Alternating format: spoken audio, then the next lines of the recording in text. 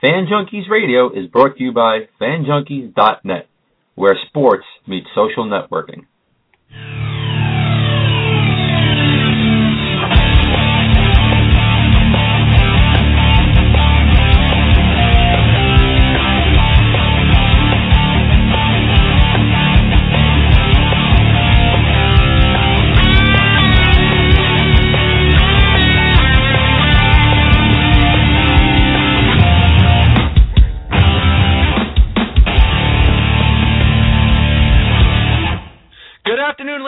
And welcome to another exciting episode of Fan Junkies Radio. I'm your host, Jonathan Ragus. Alongside me, as always, my partner in crime, Mike McShane. Mike, how you doing, pal? Fantastic, Jonathan. I'm ready to hit the new year. Got a lot of things planned. Tell you, it's exciting. I love the new year. I love when the calendar rolls over. Just kind of gives me this whole new sense of, something new. Well, you start fresh. Exactly. You start fresh. That's the nice thing about a new year. Exactly. We're all kind of given this opportunity to look at everything and go, something, I want to do that better. I want to do this differently. And that's where I am. Yeah, I'm with you on that one. Especially here with Fan Junkies Radio. We're starting fresh. We're starting new. We're bringing in bigger and better guests. Absolutely. I wouldn't have to say better because we had some amazing guests on here. Yeah. But like today, I mean, to me, I don't think it can get any better because he was my childhood hero growing up. There you go. And we're going to have Adam Graves from the New York Rangers on. He's going to be around the 12:15 mark. Yep. Here on Fan Junkies Radio. I'm excited. Yep. Are you excited, Mike? Absolutely. Sure. Absolutely. I know you're a Flyers fan. Yes. And I'm going to try to, I'll try not to needle him too badly about that. Okay. I don't know, man. Adam might take a chop at you. So. He might. But listen, he doesn't know who he's messing with. I used to play the game myself, so elbows high, baby, elbows high. Yes, and I'm sure Adam Graves has more skill in his toe. I'm sure he does. You have, right, Mike? No doubt about that one. No doubt about it. No doubt about it. All right. You know what? Let's talk a little NFL first before, we talk to Adam a little later on and get into some basketball after that. But let's talk NFL first. A lot of rumors about Andy Reid already, Mike. Yeah, there sure are. First we get he's close to being the head coach down in Arizona with the Cardinals, and now we get, some news today that he's interviewing for the Kansas City Chiefs position. Yeah. Your opinion, Mike, where is the best landing spot for Andy Reid? Well, it's funny because all the rumors came up almost immediately yesterday about Arizona. And I sat here at the frat house, and I made the comment. I said, is anybody really surprised? I mean, the word had been that this guy was not going to sit long. Yeah. Somebody was going to pick him up. The rumor apparently, and I was just listening to Adam Schefter just not 30 minutes ago on the radio. Schefter apparently confirmed that, in fact, Andy Reid is supposed to be interviewing with Kansas City, with the Chiefs today in Philadelphia. And then the rumor is that apparently he is supposed to take a flight to Arizona. Mm-hmm. I don't know, Jonathan. I don't see Kansas City as being the best place for him. I think, and I said this pre-show, that I think Reid has the best level of success potential out of Arizona, in my opinion. And, frankly, I think that would be the best place for him, and I would wish him well if he got the position. Well, out of all the teams that lost their head coach, you would have to think they're probably the better team. Yeah. Out there right now with an opening for a head coach. Well, with the greatest potential, I would say. Yeah. I think with the greatest potential. I mean, Buffalo, has some potential, but with that's going to take the right person to be in Buffalo to get them, back up and running. Agreed. I said last night though here that I frankly see Cleveland as a team that's on the rise. I see Cleveland as a team that's, certainly not next season, maybe not in the season thereafter. It's going to take time with Cleveland. Yes, but I see them as a team that is moving upward. I would not put them, I wouldn't put them in the same class, let's say, as a Jacksonville or a KC, where I really think that in both cases, you're almost going to need to go in and rebuild with both teams. Yeah. And with Kansas City and with Jacksonville. I think Cleveland is actually a team that you've got some pieces already in place right now, and it's just a matter of filling some holes in over the course of the next couple of seasons. But no, I think Arizona would be a good spot for Andy. I guess we just have to wait and see how it goes. I guess as an NFC guy, I would prefer him to end up over in the AFC. Mm-hmm. That way we wouldn't have to see him as often. But but you know what? Even if he saw him that often, I don't think you would have to worry. Well, I mean, the Eagles might, yeah. So. Yeah, the Eagles. Other teams won't have to worry, but the Eagles will have to worry about it. So. But I don't know. What's your thinking on it? I said it from the beginning. Arizona. To me, it's his best possible destination, and to me, it would be a retirement gig for him if he goes down in Arizona. You know. Yeah. So I honestly believe if he goes to Arizona, he stays there for as many years, or even close to as many years as he stayed in Philadelphia. That would be it for him in the NFL, I think. Probably. Yeah. Apparently, too, his wife is a native of Arizona. Yeah, I mean, come on. One would think that would work. You know what? And you know what? I'd have to give Andy Reid props. I honestly think he would do a better job down in Arizona. I do too. You know, I honestly think, him down there in a lower media market, I think that would be huge for him. I do. I agree with you. And frankly, I think that when you take a look at the recent core of coaches that have come out of Arizona, I think Arizona would be doing themselves a tremendous favor, really. I think he'd be an upgrade over what they've seen there for some time. Now, let me ask you this. You know what? They got rid of general manager Rod Graves, and then they fired Ken Wisenhunt. He goes down there as head coach. Do you think he's going to have any say over the general manager spot, or you think that's an interesting question, and I have actually given that some thought. I don't know why I gave it some thought, but I did, because man. Andy Reid acquired quite a bit of power here in Philadelphia over his tenure. Yes. I mean, it was pretty much well known that for years and years and years he had full decision over player personnel decisions. Yeah. I would be curious to I was wondering if he goes to a new team, is he going to, number one, is he going to demand it, or number two, would a team just automatically offer it to him? I don't know. Is Andy Reid going to be the type of person, after as much leverage as he's had here in Philadelphia, is he going to be satisfied to go to a team where he's going to have to sit there and constantly kowtow to a general manager? I don't know. Yeah. Well, I mean, he did it here, right, for the last couple of seasons? Well, at least that was the feeling, particularly after Banner left. The thinking was that perhaps maybe Lurie and the Howie Roseman pretty much were kind of controlling things behind the scenes, and that Reid didn't have as much say. I don't know. It's difficult to say. I'm not sure. Yeah. But I mean, it's obvious that for years and years here, Andy Reid had quite a bit of power. Yeah. Well, I guess we'll see. I mean, it's something that we're going to have to keep our eyes on and see what happens. Absolutely. You're going to hear you're going to hear about a lot more moves in the NFL over the next few days, over the next few weeks. We're still waiting to hear what's going to happen in New York with the Jets. Yep. What's going to go down in Buffalo with the Bills. They fired a guy that they shouldn't even hire as a head coach in the first place. Yep. So who's going to want that job now? And, so we're going to hear a lot. There's going to be a lot of rumors. And, hopefully we can debunk them as we go along here on future episodes of Fan Junkies Radio. Well, it was interesting because if you recall, on Monday I made the comment to you as we were starting out, and we were talking about all the fallout vis-a-vis Black Monday. Yeah. And I had made the comment, I said, doesn't it feel like it's been a bit more aggressive this particular year, that there's been actually a lot more fallout. In fact, that was confirmed yesterday by Adam Schefter. That there were on Black Monday, there were 7 head coaches were fired, more than the amount of any head coaches fired on that Monday in the last 3 seasons combined. Yeah. And that the 4 general managers that were fired were more than had been fired on Black Monday from 2007 to 2011. Yeah. So there was a lot more fallout on Monday. So it wasn't just a feeling I had. In fact, it's been confirmed. Yeah. Actually, we just got some breaking news just now here. Adam Schefter reporting that Baltimore Ravens defensive star and defensive stud Ray Lewis is actually going to be retiring after the end of the season. Just got that too. Yep. So how about that? Yep. Hey, you know what? Good career for him. Good for him. So, Absolutely. Can they make it to the second round, though? We'll be talking about the NFL games, playoff games in a little bit. Yes, we will. But still sticking to, the whole head coaching and the general manager stuff. We just want to say, too, that Atlanta Falcons, they gave an extension to Dirk Koetter down there, so that's a name off of the Philadelphia Eagles wish list from what we heard. Yes.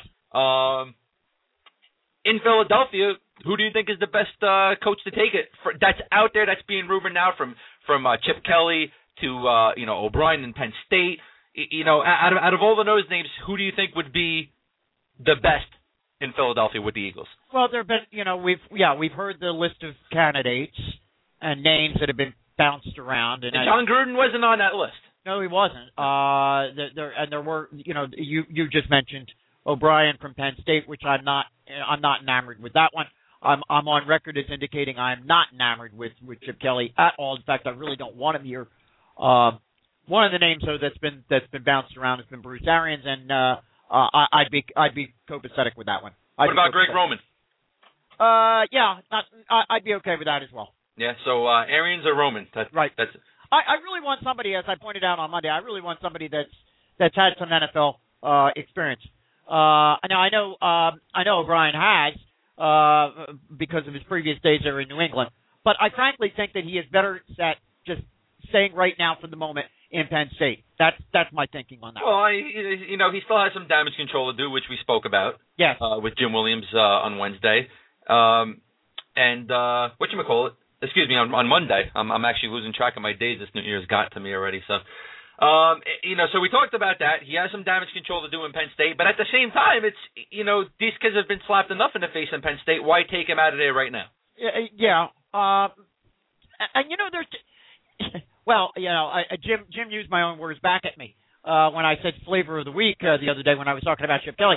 O'Brien seems to be kind of that flavor of the week as well, particularly for those of us that are here in the Philadelphia region.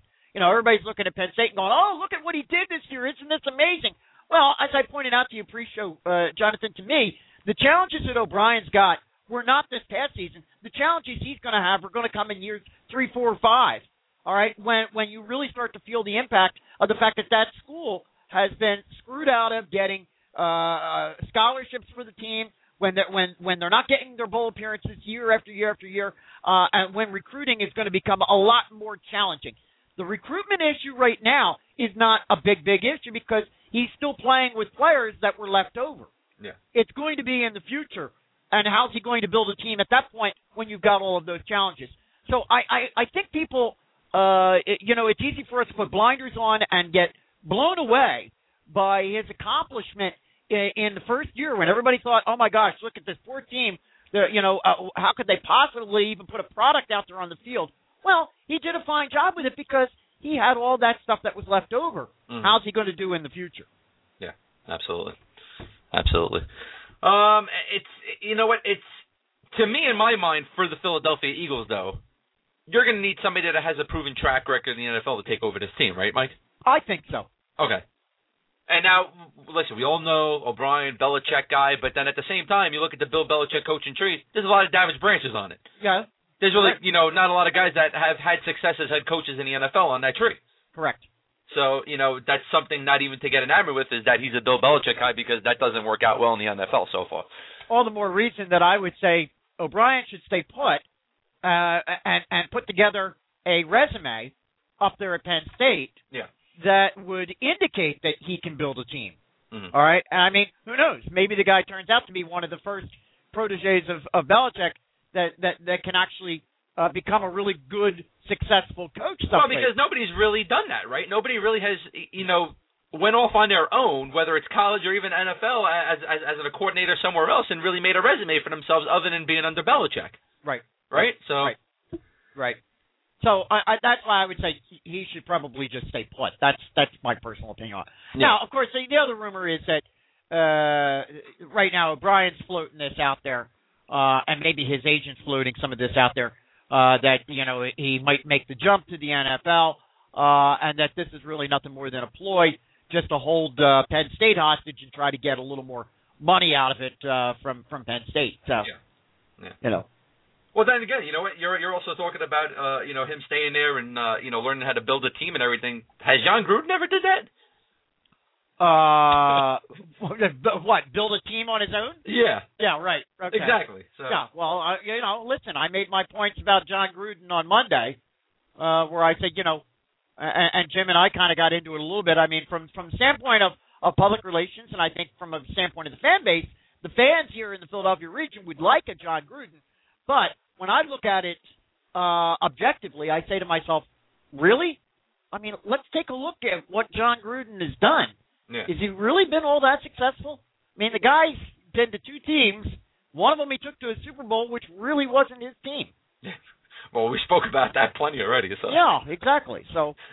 Well, that's what I'm saying, because you were talking about O'Brien staying there, learning how to build a team and put together a nice resume for himself. John Gruden comes in and takes somebody else's team over and wins. So, but then again, I mean, we could talk about many other coaches and many other teams that has happened to over the course of years, Sure, and this is why, too, in some respects, I kind of dismissed last night because the name, we were kind of chatting about it here at the Fred House, the name Kyle Shanahan came up. And I kind of sat here and I said, well, wait a minute. What has Kyle Shanahan really done? I mean, seriously.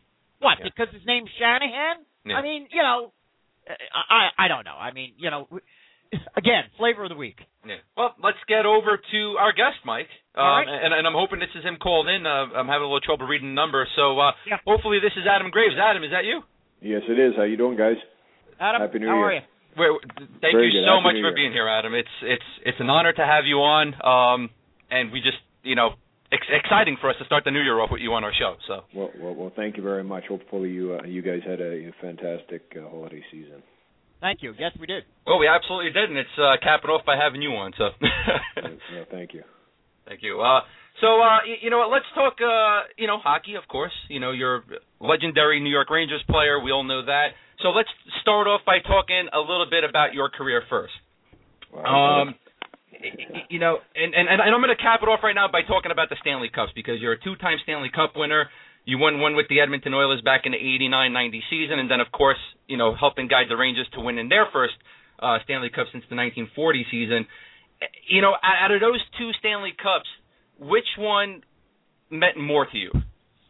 Well, I guess they both had very special meaning, and I say that because I was very fortunate with the opportunities I was given and the players that I was able to play with, and certainly going to Edmonton in 1989 for the 89-90 season, mm-hmm. and having the opportunity to play with a team that had already won 4 Stanley Cups in the previous 6 years, and still had the likes of obviously Mark Messier and Jari Kurri and Esa Tikkanen and guys of that ilk, Craig Simpson, Randy Gregg, Craig Muni. I mean, they had a fantastic team to begin with, and then as a young guy, being 21, 22 years old, and coming into the fold, I was traded alongside Joe Murphy, and mm-hmm. we played on they called it the kid line at the time. We all had a little bit more hair at the time, but it was myself, Joe Murphy, and Martin Jelena.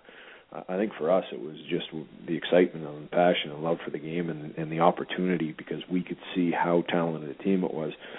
The opportunity to actually compete for a Stanley Cup was unbelievable, and on a personal note, to work my way through the playoffs and essentially probably play as much as I had played at the NHL level in that playoff run, because I was for the most part played fourth line minutes for my first 2 or 3 years in the league, in and out of the league with Detroit, and then was traded, and then even that first year in Edmonton, I didn't play a lot of minutes, and that was the first time on that run that had the opportunity to really play and get an opportunity and certainly learn. I mean, as a young player, it doesn't matter, I guess, what you're doing, a young person for that matter. Yeah. You can learn so much from experienced people, and I truly did. It was a great opportunity.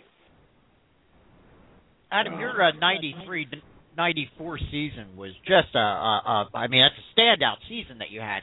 Obviously, that was year 2 that you won the Stanley Cup with the Rangers. But I'm looking at numbers here: 52 goals, 27 assists.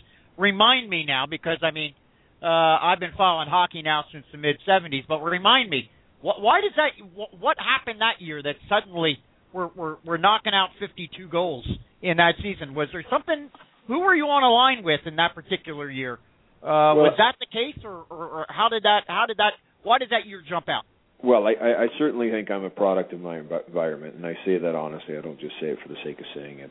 Anytime you have the opportunity to play alongside, especially number 11, yes. And he simplified the game, made the game so much easier. I knew the areas that I had to get to. I knew what type of game I had to play, and I also quickly realized that my job wasn't to take the puck up the sideboards like Mark and start making plays. My job was to create room, drive to the net, finish my checks, play hard, win puck battles, get in front of the net, screen goalies, and our power play that year was number 1 in the league. Yeah. And I think if you remember, that was Sergei Zubov's first rookie season, and he led our team in scoring for the season as a rookie defenseman. And I think now, imagine having Brian Leetch and Sergei Zubov on the back end with that extra 2 or 3 feet that you have in the zone, going from sideboards to sideboards. And I know for us, I knew if I got to the front of the net that they were going to find a way to get that puck to the front of the net. And our power play was excellent. Certainly playing with on the right side, it rotated, but we had guys like Glenn Anderson, Steve Larmer, Alexei Kovalev, one of the most talented and good people that I played with along the years. So we had a really talented group. We had a deep group, and when you're winning hockey games and you're a big, tough, strong team, and we played as well as we did at home, it makes it easier for everyone that plays within that team. And certainly that was the case that year, that we started off, and it just started to build. And we had our ups and downs, of course, but it was one of those magical seasons. Yeah, well, it was definitely a magical season, I know, for the Rangers fans. I'm a huge Ranger fan. Grew up one, and I mean, just to be able to live that. I mean, since 1940, the Rangers haven't won a Stanley Cup, and all of a sudden, here we go with such a magical season, not only from you, but from your teammates, and then you were able to hoist the cup. You guys gave the fans so much that day that we still hold on to this day, and we cherish it. So, thank you for that. well, I say this honestly. As much as you think we gave, we got back tenfold, and I say that, and that's why when we go back to what we just talked about, the 2 Stanley Cups and why they were uniquely different was in 93, 94. People asked me, they said, "How did that feel, winning a Stanley Cup in New York?" And I said, well, ask anyone that is a Garden faithful, that is a longtime Ranger fan, how they felt. Yeah. And that same feeling that they had, we had as players. And I think that's what made it so special, that it wasn't just about the players, the coaches, management, the organization. It was about the city of New York and Ranger fans and that same passion. And I say this, one of my favorite memories of that run and being fortunate enough to win a Stanley Cup in New York was getting on the Metro North train in White Plains, coming down for the parade with my wife. Mm-hmm. And each passing station, there were more and more Ranger fans jumping on, all climbing into our car. Before you knew it, there was 3 or 4 cars, all decked out in blue, with chants and singing, and I mean, it was one of those magical days that I'll never forget. I'll never forget. It doesn't take me more than a half a second to think back, and it takes me right back into that cart and the smiles and the fun and the stories, and for me, it's sharing, and that's a great opportunity of being in New York. It's not just about being at the Garden and being on the ice. It's everywhere you go. It's in the community. It's being a New Yorker and the support that you get, and the same feeling that you had. That's the same feeling that we had, and that's what made winning the Cup in '94 so special.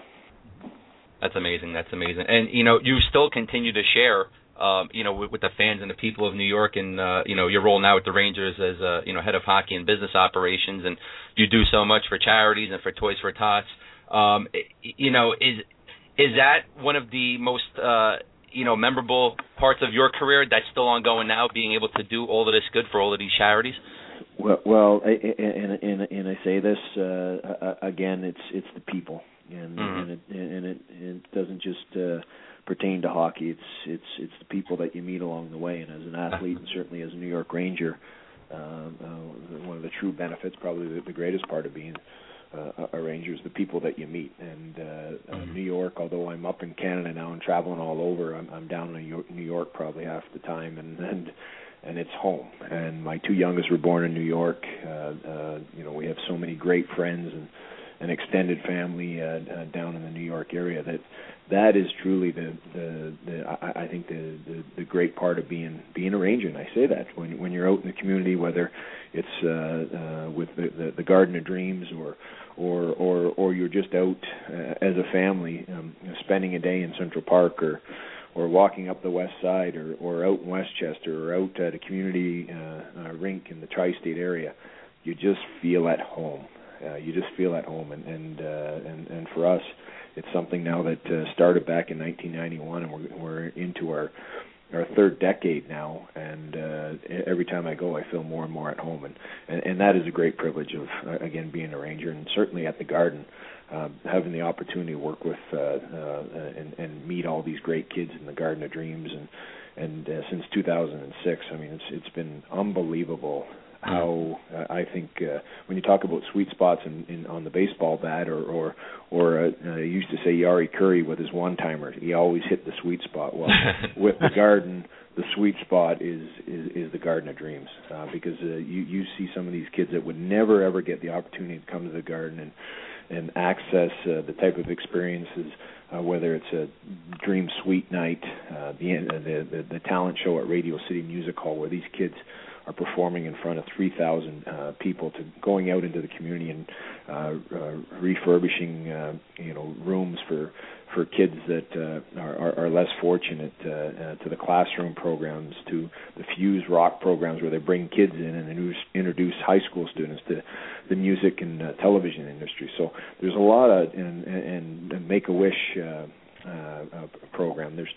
We have a Dream Week in the summer. There's just so many different things going on where these kids become part of the Garden, and it's not just a one-off thing.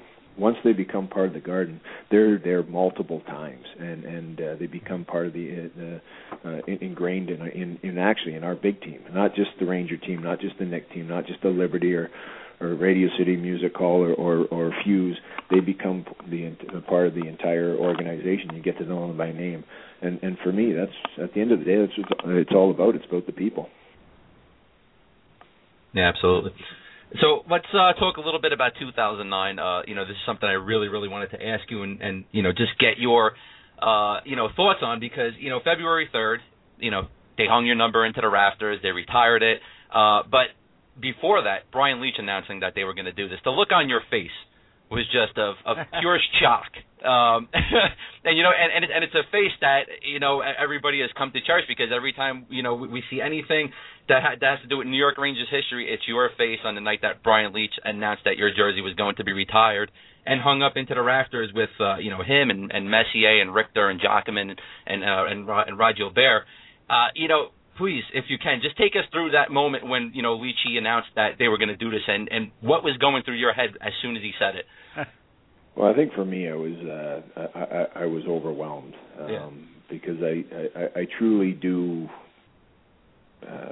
respect the tradition and the great tradition of the Ranger organization, and I do believe that I understand that there's so many great players that have worn that jersey, and I said that even when Mr. Bathgate's number was raised a couple of weeks later, that I never should have had the opportunity to wear number 9, because he was the greatest player to ever wear that number, and one of the greats of all time. So for me, it was just came out of left field, and I was totally taken aback. But 2, I just felt a lot of weight, because it was just so humbling, and I look and especially from number 2. I mean, he's a guy that I can remember playing against when I was 18 years old in a Canada-U.S. series.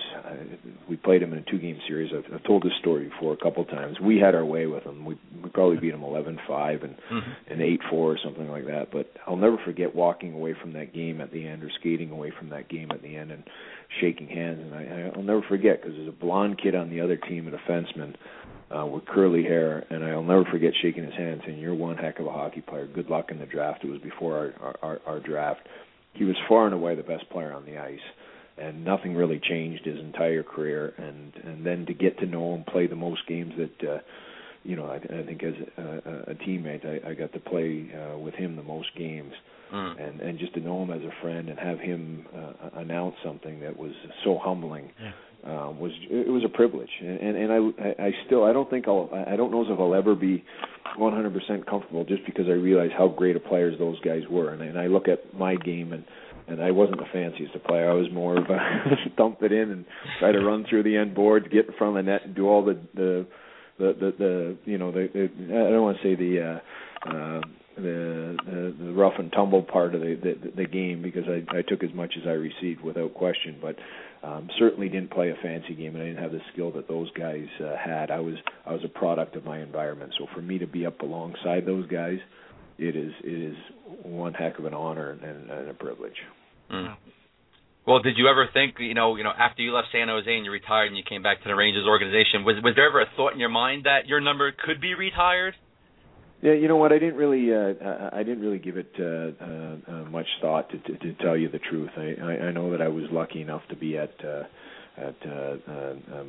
obviously Mark and Mike's and Brian's and that, but I just thought there were so many great players that came before us, and I say that because of with Mike and his standing in U.S. and goaltenders, and Brian's one of the all-time great defensemen of all time, and for Absolutely. Me, and I've argued this about Mark, that if I had to start a team and I had to win one game, I don't know if there'd be another guy that I'd want on my team other than number 11.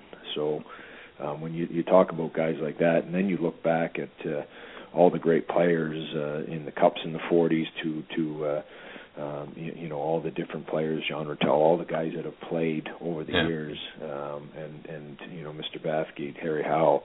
There's just so many great players that have played over the years that it's very humbling, and you just don't. I don't think it really became to the forefront until I was standing there, and maybe that's why my face looked the way it did. Well, I told everybody too, because I've spoken to Brian Leetch on numerous occasions, and I know his personality. It was like that was just perfect for him to announce it, to take all of that attention off of him and just throw it onto you at that moment. It was great. Yeah, no, it was overwhelming, and that's one part that I think is very interesting about. Since we were everyone's retired, and in the last 7 or 8 years, you've kind of gotten a deeper understanding of personalities, and from Mark, his emotional side, and I know everyone kids about it, but that's the Mark that we grew up respecting and loving and following and understanding. I mean, he could speak to you on any different level, and he always spoke from the heart. And I've said this before: his love and passion and respect for the game is unparalleled. And I think that in post career you've seen that with Brian. You know what? He was quiet as a teammate, but he's also very, very strong and very intelligent. Now, post career, you're seeing that with obviously his speech and his retirement, but also on TV now with MSG and everything else. He is a sharp guy that always had something important to say, and he led by example, but he also knew the game, knew how to play it, his approach, his preparation, and everything else was and I think that there's where you see some of that personality. Mike Richter with his humor, with the clean. I mean that's how we know these guys, and I think now in post-career, you're getting to know these guys even more. I got to jump in here for a minute, just I guess maybe for my own edification a little bit. Jonathan knows this, listeners know this, Adam. I'm a Philadelphia guy, and I've been a Flyers fan going back to the mid-'70s or so. Give me a flavor, as I said, for my own edification. Give me a flavor of the rivalry between the Rangers. You played 10 years with them, between the Rangers and the Philadelphia Flyers. Because I got to tell you, I think here in the Philadelphia region, there probably isn't a bigger rival than the Rangers for the Flyers. Without question, and you can't see me, but I'm actually smiling right now. I'm thinking about, and I'll take you back only about a year and a bit ago at the Outdoor Classic and the alumni game, and I'll never forget because we were at an event. There was a grassroots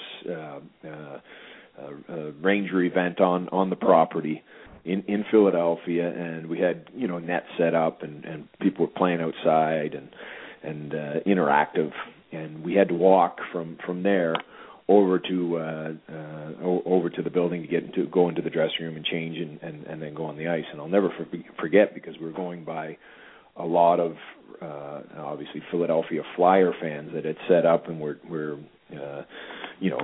tailgating and whatnot, and just the abuse and well, I apologize. But I say this in a respectful way, because I think when they saw that we were smiling and laughing and just loved, kind of rekindling that old, rivalry, it was just so much fun. And you saw the smiles on their faces too as we were going. And then to step out onto the field or onto the ice, so to speak, for the alumni game and see that type of support and still hear the yells and the screams and it was fantastic. I'll never forget the first day I stepped onto the Spectrum ice way back in the day as a Red Wing, and then certainly got a better appreciation when I stepped onto that Spectrum ice as a Ranger, and just that rivalry and the tough battles and everything else. It was fantastic. That's what hockey's all about. Wonderful. Absolutely. Well, we know you're busy. We don't want to keep you too long, but just, one last thing we have to throw out there. We ask everybody. We had Dan Highnote on, Kenny Albert, who Rangers radio broadcaster. We just have to ask you now, your opinion. Are we going to have a hockey season this year? I hope so. I hope so. I certainly love the game. I know that on a personal note, I've seen a lot of junior hockey, a little bit of American League hockey this year, ECHL hockey, a lot of college hockey, and I look forward to watching some Ranger hockey at the Garden and NHL hockey, and I'm very hopeful. So I'm very hopeful. Yeah, we are too. Well, Adam, listen, thank you so much for joining us. I know it was definitely a pleasure for our listeners, and it was a real honor for us. Me growing up, you've always been my all-time favorite player, and I have to mark out here a little bit and just say thank you for all you gave to us on the ice and what you're doing for everybody now off of the ice. It's a real pleasure talking to you, and once again, just thank you so much. Thank you guys, and I wish you yourselves and all your listeners a happy New Year and certainly a great 2013 for everyone in the tri-state area, and we'll go from there. But take care, and anytime, my pleasure. Thank you very much. Thank you so much, Adam. Thanks so much, Adam. Have a good one. Happy New Year. Take care. Awesome guy. I mean, that's just typical Adam Graves. It's down to earth. Unassuming, isn't he? Yeah. I mean, even so, I mean, we're trying to talk to him about his career, and he has to talk about the Mark Messiers, the Brian Leetches, because, like he says, he was a product of his environment, and he doesn't. I don't know if he doesn't think his number doesn't belong in the rafters, but it does, because no matter what he thinks, Adam Graves is a legendary New York Rangers player, and he will always be remembered in the city of New York, no matter how many years pass, and. Just a real honor and a real pleasure, and not just for us here, Mike, but I'm going to, say it for myself again, to be able to speak to one of my heroes growing up. And, wow, I mean, it's Adam Graves, what a tremendous person. It was great to have him on. Yeah, a humble guy, and I loved, I love the fact you brought up the jersey being retired story. And I think of all the things that he really talked about, that kind of epitomized exactly what you just heard from him. Yeah. That humility. Yeah. And it seems that he still just can't even, wrap himself around that his number is hanging in the rafters of Madison Square Garden with not only, these legendary Rangers players next to him, but also legendary New York Knicks players as well, so. I guess in some respects it does have to be kind of a little bit mind-numbing, I guess would be the word. When you're playing with people like Messier and Brian Leetch and what have you, and then suddenly you're getting the same kind of recognition that they are. Mm-hmm. I suppose a lot of us would come away with the kind of same sort of, you just kind of feel like you're just a piece of the puzzle. You know what I mean? Yeah. Which that Rangers team was. It was a piece of the puzzle, but every piece fit perfectly. Yeah. And Adam Graves had just as much as anybody else on that team did of them winning the Stanley Cup back in 93, 94. So it's definitely something well-deserving. And well, there's no doubt about it when you look at those numbers. I love it. I love going to MSG and being able to look up and say, hey, there goes the guy I grew up idolizing. That's my favorite player. That's who I tried to mimic my hockey game after. His number 9 is up there, and I get to look at that for the rest of my life, and it's a pleasure and it's an honor, you know. Right. Yep. So let's get to a phone call real quick. We have somebody here from the 732 area code. 732, what's on your mind? What's going on, fellas? Hey. How you doing, man?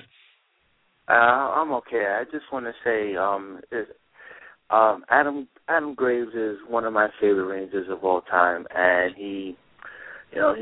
Messier, Leetch, Richter was one of the reasons why, I really started following hockey in the first place, and he was one of the players that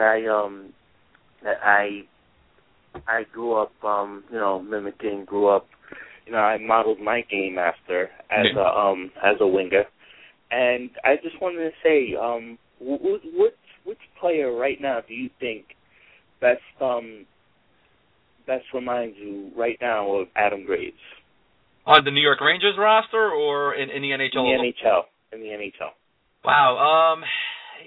That's tough to say because there's a lot of players out there that embody, what Adam Graves gave to the Rangers and gave to his NHL career. I'd have to say it from my standpoint. I think that Ryan Callahan stands out. To say that this is a guy that goes onto the ice, gives it his all, and doesn't stop until that final buzzer, and just keeps on going. So to me, and not to keep being biased and sticking to the New York Rangers roster itself, but Ryan Callahan is one of those players I have to look at. Mike, your opinion in the NHL, what do you think? Yeah, tough call. I think you make a great point. I also think that Adam himself made a interesting point when he indicated that he really wasn't a finesse guy. He was kind of guy that threw it down into the corner and you're chasing it in and you're kind of putting yourself in the right position at the right time. He was a worker. And so anybody that you're going to make a comparison to has to be somebody of that ilk. Definitely. Somebody that is going to be that kind of worker winger that's going to be as Adam said, not necessarily muscling his way in, but not necessarily also the greatest finesse guy in the world. I think that's where Graves gets a little bit overlooked, is in his style of play, the way that he played the game. He was a worker. Now, and like I said, I could probably, there are probably older players that I could assimilate him to more than current players. Yeah. Because I kind of harken back to the old, as I pointed out to Adam. I harken back more to the older Philadelphia Flyers days. But there are some wingers I can think of that I can picture in my head anyhow from the old Flyers days that were workers. And they worked the puck in, and they were there, and they were helpers, getting a lot of assists, that sort of thing, to getting the puck to the guys that were the more finesse types of individuals. So it's difficult for me to say who specifically right now I would compare him to, but I think all of those things that Adam pointed out are absolutely accurate. Yeah, I mean, you have to have a player like Adam on your team, and if it's not a player that can be exactly like Adam, it has to be a player that's almost like an Adam Graves. A hard worker, always goes after the puck no matter where it is. And that's when you look at, like let's say a Rangers roster, you see that in a Ryan Callahan or even see that in a Carl Hagelin.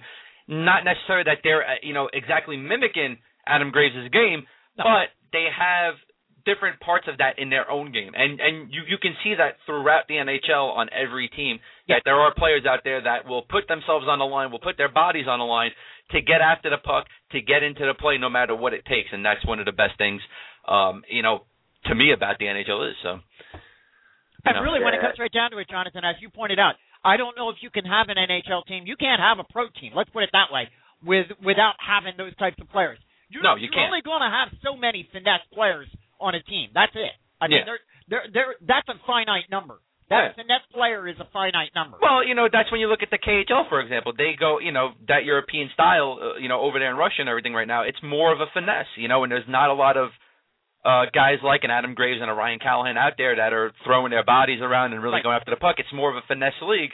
And to me, you have to have a balance of it all. You have to have your finesse players. And once again, using the Rangers roster, you have to have your finesse players in the Marian Gaborik and the Brad Richards, but you have to have those guys that are going to be protecting the Marian Gaboricks and the Brad Richards of the team, and also one that can score goals, set up goals, and do everything else on the ice as well. And that's those perfect role players, and that's what they are, a perfect role player, the perfect piece to the puzzle. So, and I think that that's what's always distinguished Americanized NHL hockey from all other forms of hockey, European or otherwise. I think that is what's always distinguished our form of hockey here in America. Absolutely. Thank you so much, 732. We appreciate your call. All right, you're welcome. Take care, guys. All right, take care. All right. Well, let's let's jump over now. We spoke a lot of NHL today, and we hope to continue to speak NHL because we've been hearing some progress going on between the NHL and the NHLPA, but we're still not getting excited about it because we've heard that in the past already, Mike. So yeah, I'm sitting over here sighing. I tried not to do it too loudly into my microphone, but yeah, right. Well, we're all sighing. Trust me, everybody's sighing. So let's talk NFL playoffs real quick, and let's make our picks for the NFL playoffs here, Mike. I mean, we spoke with Jim, and we said this is who we think could win, and this is who we think could pull upset. But let's make our official picks now. Yeah. For the Fan Junkies NFL Pick'em League we got going on here. Let me get myself set up here, and so I can. It's 4 games. What do you need set up for, man? It's 4 games. I got to keep track of your picks here, Jonathan, because at this point right now, don't keep track of my picks. I've got an 11-game lead on you now. I gave up again because I was picking all the opposites you were picking. So. Listen to you now. See, now you're going to go and you're going to make. Oh, because you knew I was doing that too. So it's not an excuse if it's truthful. All right. Well, look. We got 4 weeks left to the playoffs. You still got a chance to come back. Listen. Unless one win counts as 6 games, no, not happening. Okay, so let's start off here. We got Cincinnati Bengals at the Houston Texans. Texans are a 4.5-point favorite. Mike, who do you have in this matchup? Yeah, well, and I pointed it out on Monday that I'm not enamored with Cincinnati. I never really have been. I'm not a big Andy Dalton fan. I think. Although, while I've been somewhat disappointed with Houston in the past couple of weeks, I kind of felt that they fell on their face, not getting the job done when they needed to, and when things were on the line for them to get the better seeding. I'm going to go with Houston on this one. Yeah, I'm actually going with Houston on this one as well. I mean, I know they're not playing up to standard, and they did drop off a little bit towards the end of the season, but I think experience is going to count here. I think you're going to have some good games. They need to have Arian Foster to have a good game here. That's what they need. Most desperately for him to get back to the Arian Foster of old, but I still think Texans takes this game. Yeah, I agree with you. And you made a great point on Monday when you said, my gosh, the guy's just fallen off the face of the earth, hasn't he? Yeah, it's amazing. Adrian Peterson comes back up, Arian Foster goes back down. So it's like the elevators of running backs here. So. Yep. All right, Minnesota Vikings and the newly married Christian Ponder. I know Jim Williams is a little upset about that. Not because he wanted to date Christian Ponder or nothing, but so and actually he's really angry that it's not Samantha Steele anymore. It's now Samantha Ponder. So we'll have Jim to talk about that possibly in the next couple of shows. Yeah, well, listen, don't get mad, man. It's true. You know you're mad about Samantha Steele. So. We'll let him make a comment on that for about 15 seconds. Yeah, exactly.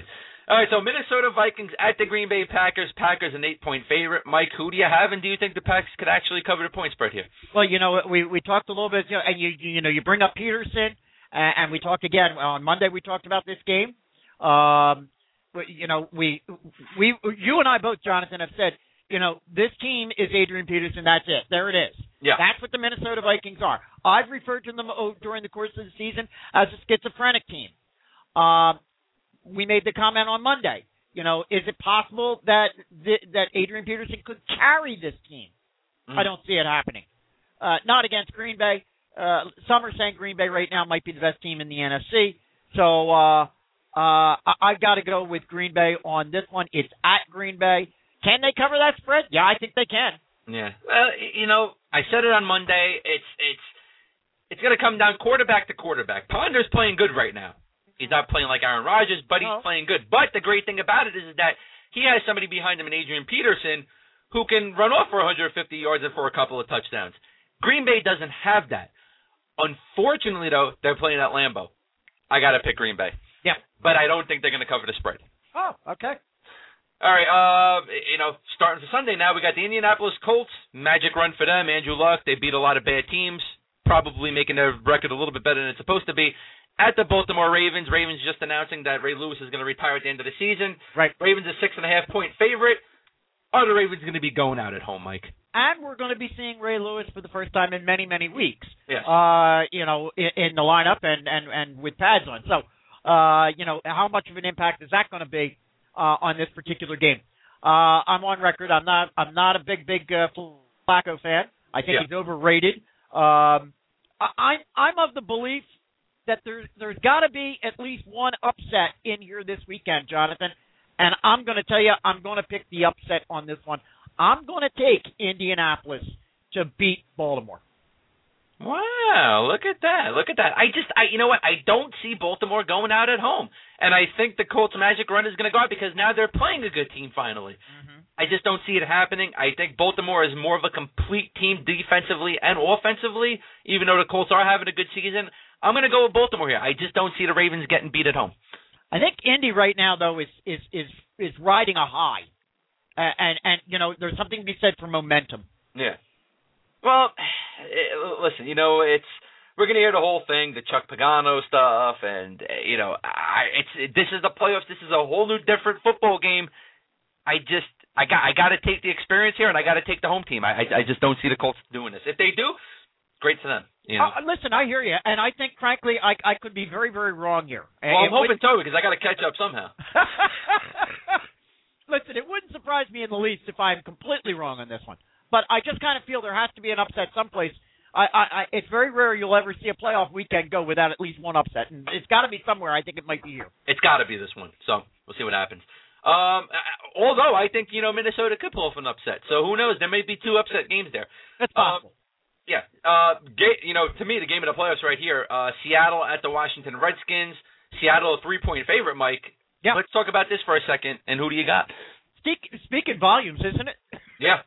We talked a little bit about this game on Monday, and I made the point. I said I hadn't looked at the lines, and that I normally don't look at the lines until Wednesday, and I looked at it today. Can I tell you, I'm a little bit surprised that this is a 3-point game in favor of Seattle. To me, that is speaking volumes. I'm picking Seattle on this one. No, I'm actually going Seattle as well. I think they're a more complete team, but as I said on Monday, which Russell Wilson are we going to get? It's going to come down to Russell Wilson, RG3. But at the same time, I think that it could also come down to the running backs for both teams. Can the Redskins defense stop Lynch? Can the Seattle Seahawks defense stop the rookie? So it's going to be a very good game. I think it's going to be a tight game, Mike. But at the same time, you know what? I would love to pick Washington, but I'm going to go to Seattle because I think they're more complete on both sides of the ball. You're tough on Russell Wilson, I'll tell you. I am because, What's the deal there? You know what? This whole season he's been very inconsistent and then comes back and has a game of his life, and then after that a game where he doesn't look good, and then it's Marshawn Lynch winning it for them. I mean, I get that quarterbacks have bad games, but it's just, you know what? Which one are we going to get? Russell Wilson is the 4th-ranked quarterback in the entire league. I know, but go ahead. Look back at the past stats. Look back at the... What's the inconsistent? This guy, in my opinion... I watched a lot of Seattle Seahawks games this year where Russell Wilson did not look good at all. At all. Wow. He did have a very good string of games towards the end of the season. I give him that. But at the same time, this is the NFL playoffs. 26 touchdowns, 10 interceptions. He's got a perfect 100 QB rating. Yeah. Wow. I'm going to tell you something. I've been impressed with Russell Wilson all season long. Inconsistent. Inconsistent is Andy Dalton. All right? Inconsistent has been Matt Stafford. Russell Wilson, I would not describe as inconsistent. I don't know. Look at the game log, my friend. All right. Look at the game log. And then you'll see what I'm talking about. 3 interceptions against St. Louis. No touchdowns. No touchdowns against the 49ers. 3 interceptions in one game. Okay, that's fine. He's had 10 the entire season.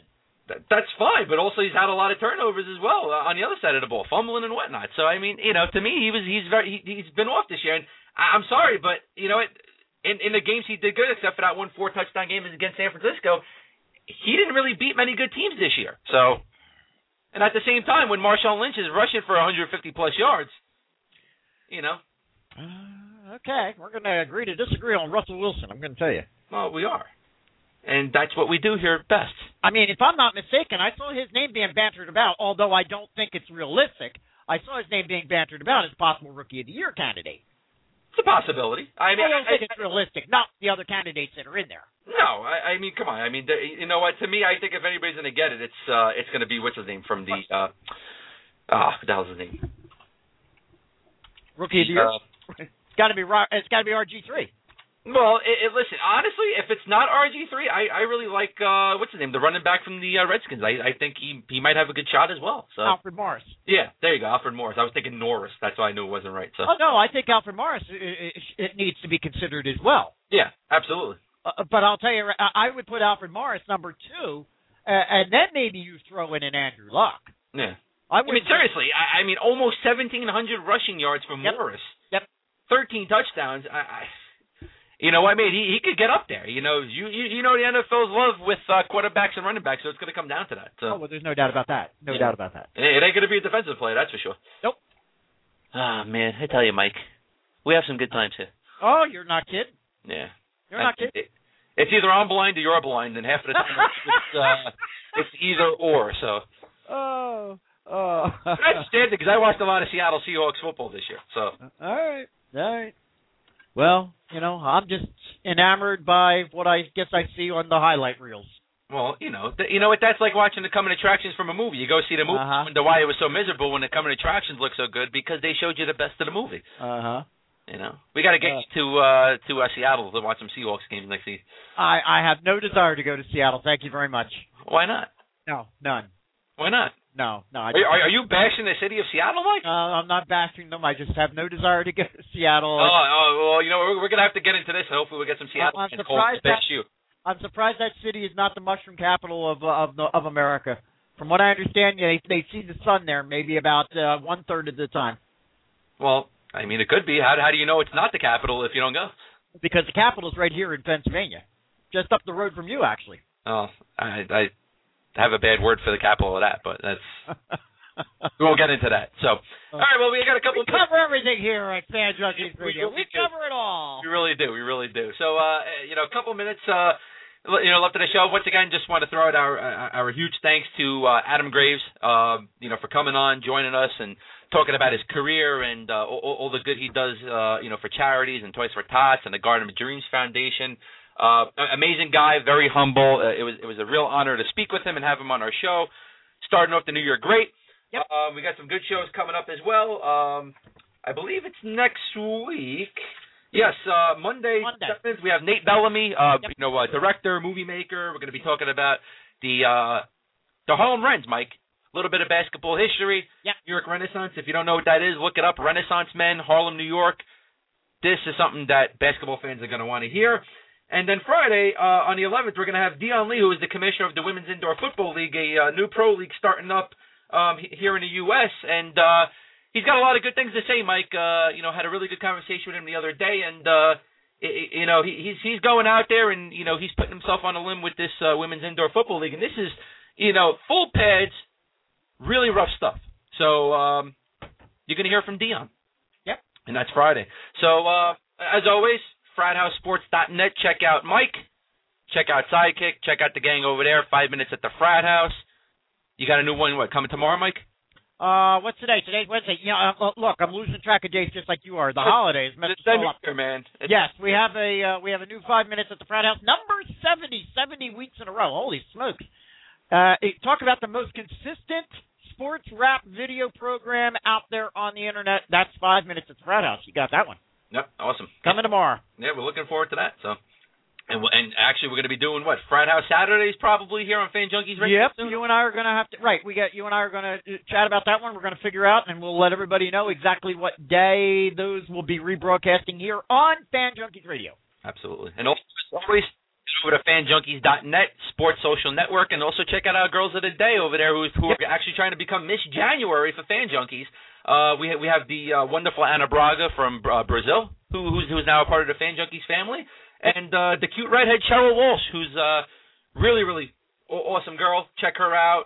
Like these girls' pictures, help them become Miss January, and as well, help fanjunkies.net grow because it's all about you, the fans, and it's 100% free. Don't forget that. As always, Mike McShane, I'm Jonathan Ragus. Thank you for listening in, and we'll see you all on Friday. Happy New Year, all. Maybe you're a 49ers fan in Jacksonville or a Jets fan in Houston, and you're looking to connect with fellow fans from hundreds or thousands of miles away. Look no further than FanJunkies.net. FanJunkies.net is a social networking site dedicated to fans of every team and every league. Connect with baseball, football, basketball, and hockey fans from throughout the country and throughout the world. Get the latest news, take polls, and interact in live chats on game day. And best of all, it's absolutely free to join. Sign up today at FanJunkies.net. FanJunkies.net, where sports meets social networking.